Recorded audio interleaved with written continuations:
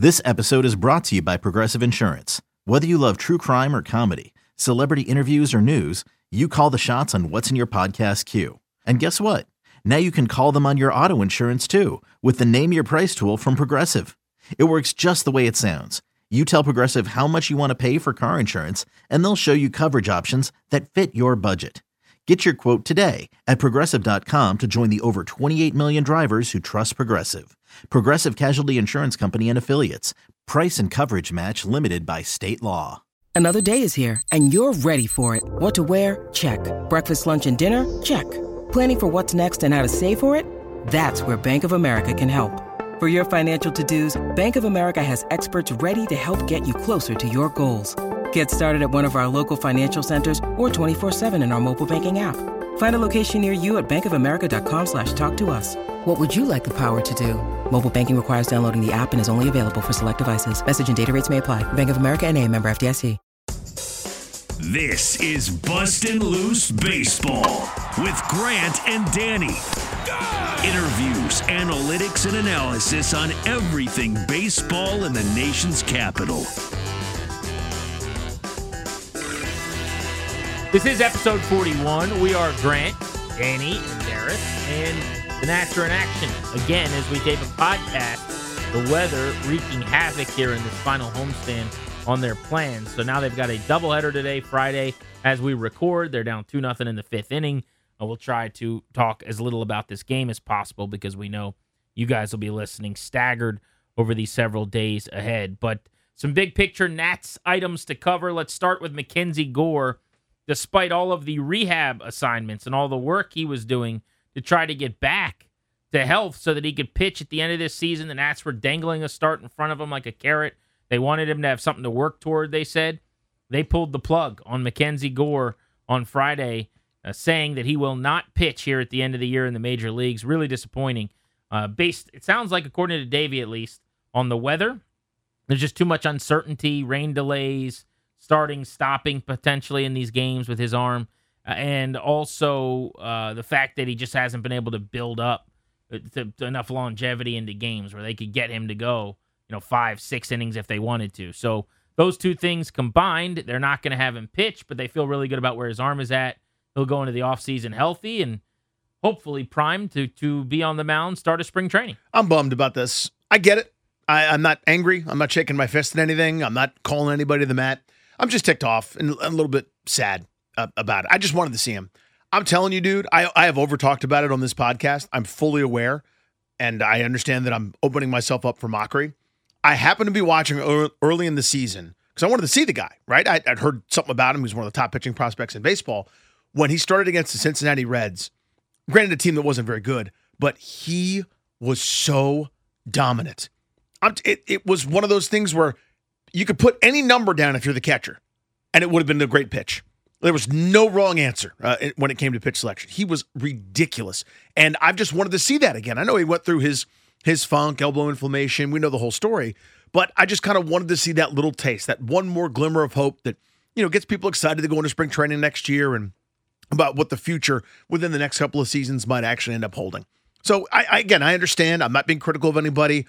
If it's not prudent, if it doesn't make sense, if you feel like you're racing him back or rushing him, or you're going to get him up and have to sit him down after 10, 15 pitches or throw his rhythm off or whatever it is, man.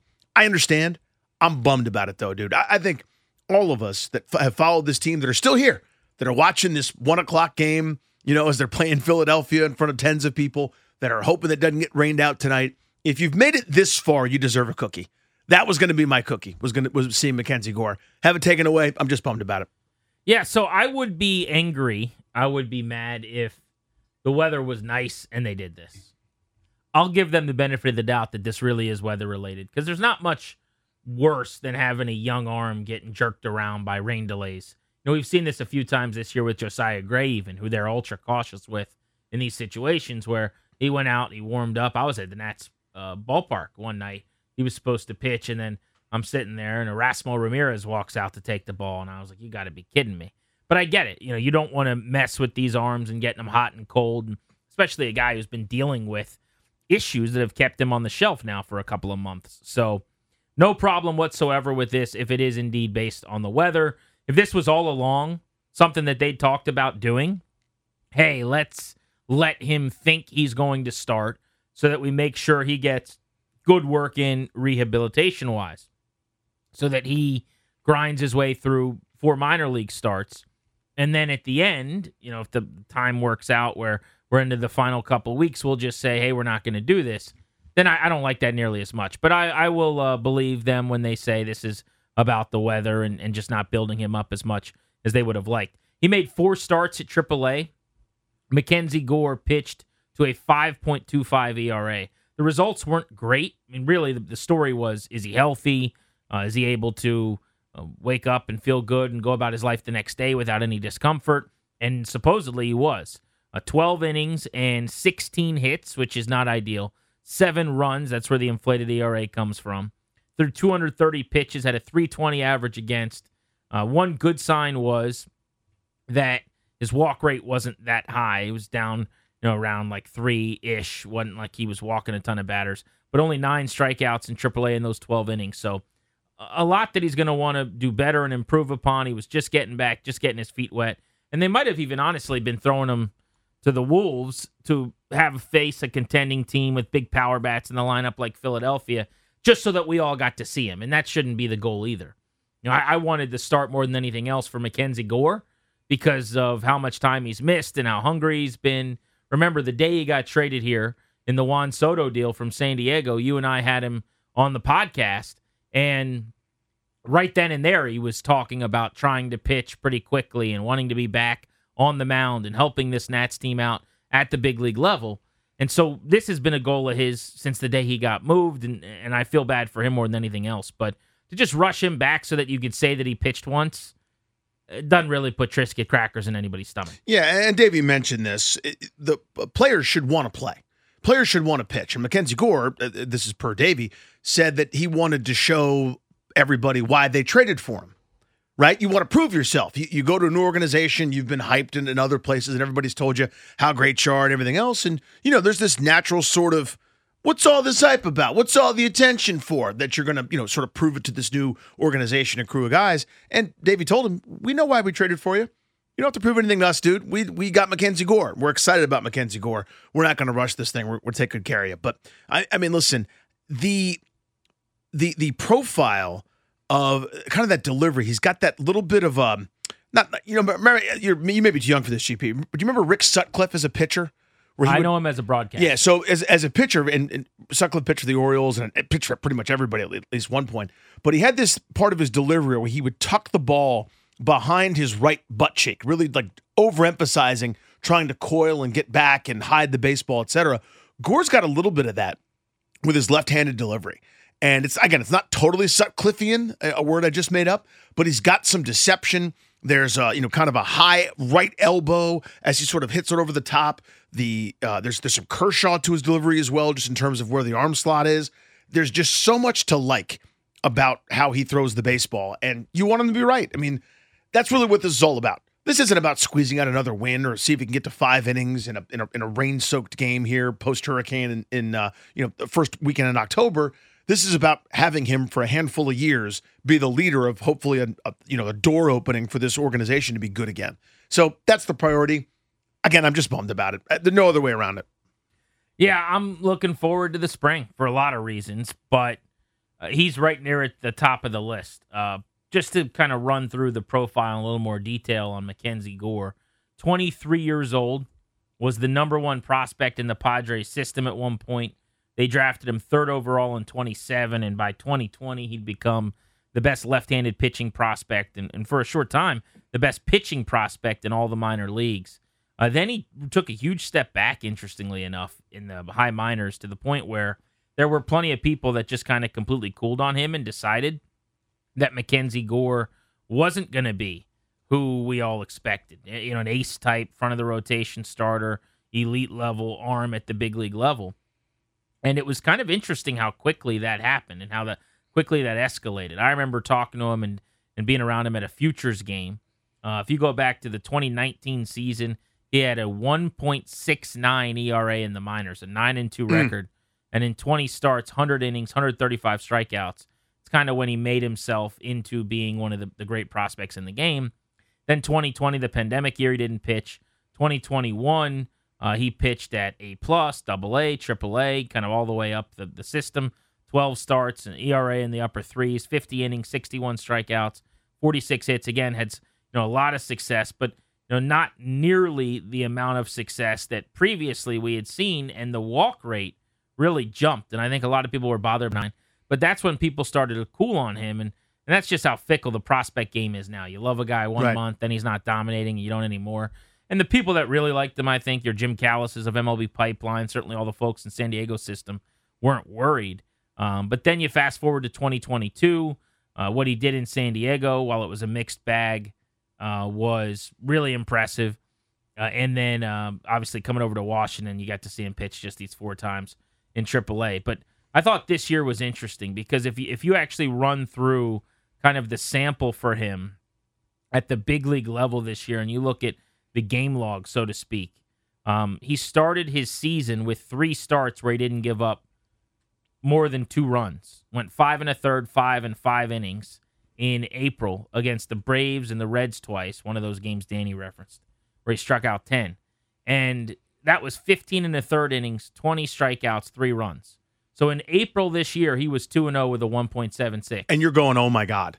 Like, what is the limit of this dude? Is he a Cy Young candidate out of the gate? I mean, he looked incredible. Then May happened, and his May was even better. And he made 5 starts in May. He went 5 2/3, 1 run at Cleveland. He went 5 innings, 3 runs at Chicago. He went 3 scoreless, came out of that game against the Phillies. 6 innings, 1 run next time out at the Giants. And then he pitched against the Pirates, 7 shutout with 9 strikeouts.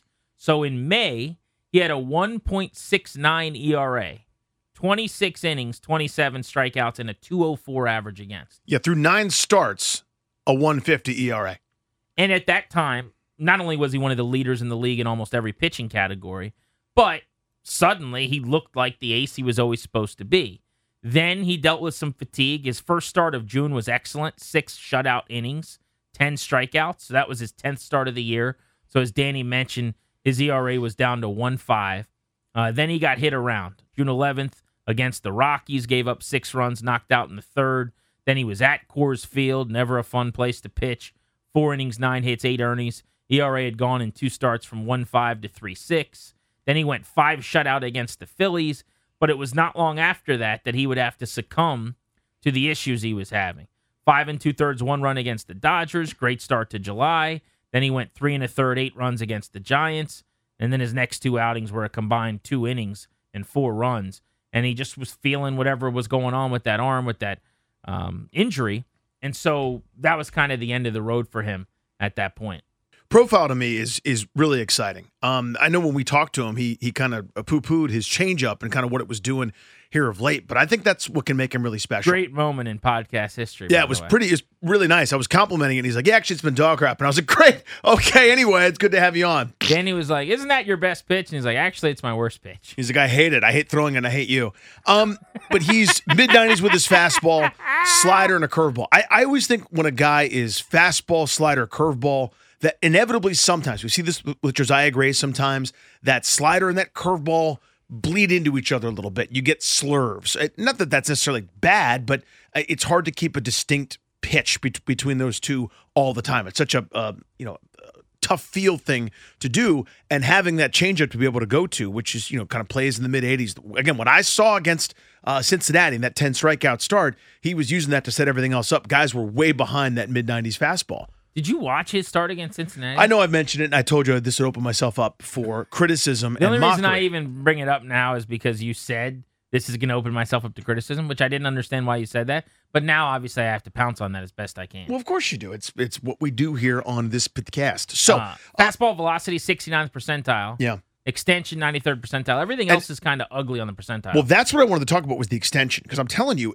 his mid-90s fastball. Now, again, I'm still old enough to remember when mid-90s was a huge deal. Like when Mark Wohlers threw 95 and had no idea where it was going for the Braves, he was menacing. Now, again, soft-tossing lefties throw 95. It's unbelievable, the velocity jump we've seen just within the last decade or so. But his mid-90s does not play like mid-90s. You can watch guys get uncomfortable with it, and I was going to ask you about spin rates, but I bet that extension part of it makes a lot of sense to me, just given, how he's got. He's 49th% spin rate, so literally smack dab in the middle of pitchers. It's that, I keep saying the same thing. It's the right arm, the lead arm for his delivery, there's a little bit of that tilt that comes up, and next thing you know, it's coming out of that same tunnel, that same chute, and he's really getting good extension when he fires that fastball. And if he can, keep that slider playing off it, you've seen lefties with great success doing that very thing. I mean, Randy Johnson was more three-quarters. You see Patrick Corbin closer to over the top with his delivery. But if those are your bread and butters, and you can throw a curveball to kind of get people off that, and that changeup can kind of get back into form, he can be incredibly effective, I'm telling you. So it's 4 pitches. It's the four-seam fastball, which he throws the vast majority of the time. Curveball, he throws more than the slider, but he uses both breaking balls a bunch. Really, the curveball, I'd say, more frequently against right-handers. Barely ever throws the curveball, it seems like, to left-handers. Then he's got a slider that he'll use both against lefties and righties. And then his changeup, which, again, Danny tried to tell him was his best pitch and compliment him on, and he told Danny to leave him alone. But he called me stupid and fat. The numbers aren't wrong. With his eyes. He called you. On the phone, you saw his eyes? Yeah. Like, you could tell that's what he thought of me. Fastball, 94.7. Curveball, 81 miles an hour. Slider, 87 miles an hour. Changeup's 85. On the changeup this year, by the way, let's see. What are we looking at? We're looking at a batting average against of 333. That's why he doesn't like it very much. That's why I didn't like it. 3 for 9, I think. But the batting average was 213. But his batting average against this year, 230 on his fastball, 250 on the curveball, 285 on the slider, 333 on the changeup. So I guess those results are probably where some of his frustration with that pitch comes from. But I'm with you. I think it's a better pitch than he made it seem like that it was. But we'll see what happens now as he gets back to the drawing board, man. I'm also curious to see how his season plays out being in Washington as opposed to being at Petco Park. I just called it Pepco. I'm sure it's Petco. Petco Park in San Diego. Not a massive difference, I wouldn't think, but I will tell you that at Petco Park, he would have had 8 expected home runs allowed, and at Nats Park, 6. So it's a slightly friendlier confines, I would say. A little bit of a better situation for him. I mean, he could, ideally, best case scenario for him, like this year he would have given up 5 home runs if all of his games were at PNC Park. But Nats Park, kind of friendly. He's pitching for the Mets. He's given up 8. The Rangers, he's given up 8. So I think, getting traded here, you're going to be an anchor in this rotation. You're going to get a chance every 5th day. It's a rebuilding team. They're not going to jerk you around. And if everything works out, I mean, he really has a chance. Him and Cavalli and Gray, interchangeably, let them compete, see who goes where. I would say likely, though, because of his experience, he could be their best young starter next year. Cavalli and Gray battling for the 2 and the 3. Cavalli certainly has more upside. Gray just had a full season, maybe benefits from that, really struggled second half of the year. We'll see if he can finish strong after a really good outing the other day. But those 3 guys give you a whole lot of hope that you have a foundation for a rotation now moving forward. Yeah, it changes your eye line, your profile a little bit, right? Now you're a veteran starter away. You got to keep sending Patrick Corbin up because the outrageous amount of money that he's getting, and maybe this September renaissance is the real one. I don't know. But you can envision a rotation now, right? Where Corbin in your 5, somebody that's competent that can get you 160 innings as your 4. Maybe it's Eric Fetty again. I don't know. Again, I'd like to do better than that to try to compete, but maybe you just got to wear it for one more year until you think that big 3 that you just mentioned gets through a 162 campaign and then kind of is ready to lead a rotation and lead a team into competing into October as the division is going to be really good. So maybe you bide your time a little bit. Depends how they want to play that. But yeah, I mean, think at the beginning of this year, we're going, Josiah Gray, that's fun. And I guess what else? Whenever Steven Strasburg pitches, it's Eric Fetty, it's Anibal Sanchez, it's Mr. Hit Around, Patrick Corbin. Now you got those 3 names at the top, and you could do a lot worse if you're kind of doing I'd like to be pretty good pretty soon starter kit. It's only a kick, a jump, a block. It's only a serve. It's only a tackle, a run. It's only for the fans. After all, it's only pressure. You got this. Adidas. A couple of things on the other players in that deal before we move on. I'm sure you guys saw that C.J. Abrams had his first game-winning walk-off hit of his career. He did it against the Braves to put the exclamation point on a 3-hit game. We talked a lot about C.J. Abrams on the last episode of Bustin' Loose Baseball. So if you want some detailed thoughts and a detailed breakdown on the San Diego to Washington trade edition, the 21-year-old shortstop, left-handed bat, go back and listen to our last pod. Last 7 games for him, Danny. 10 for his last 25 at the plate, hitting 400.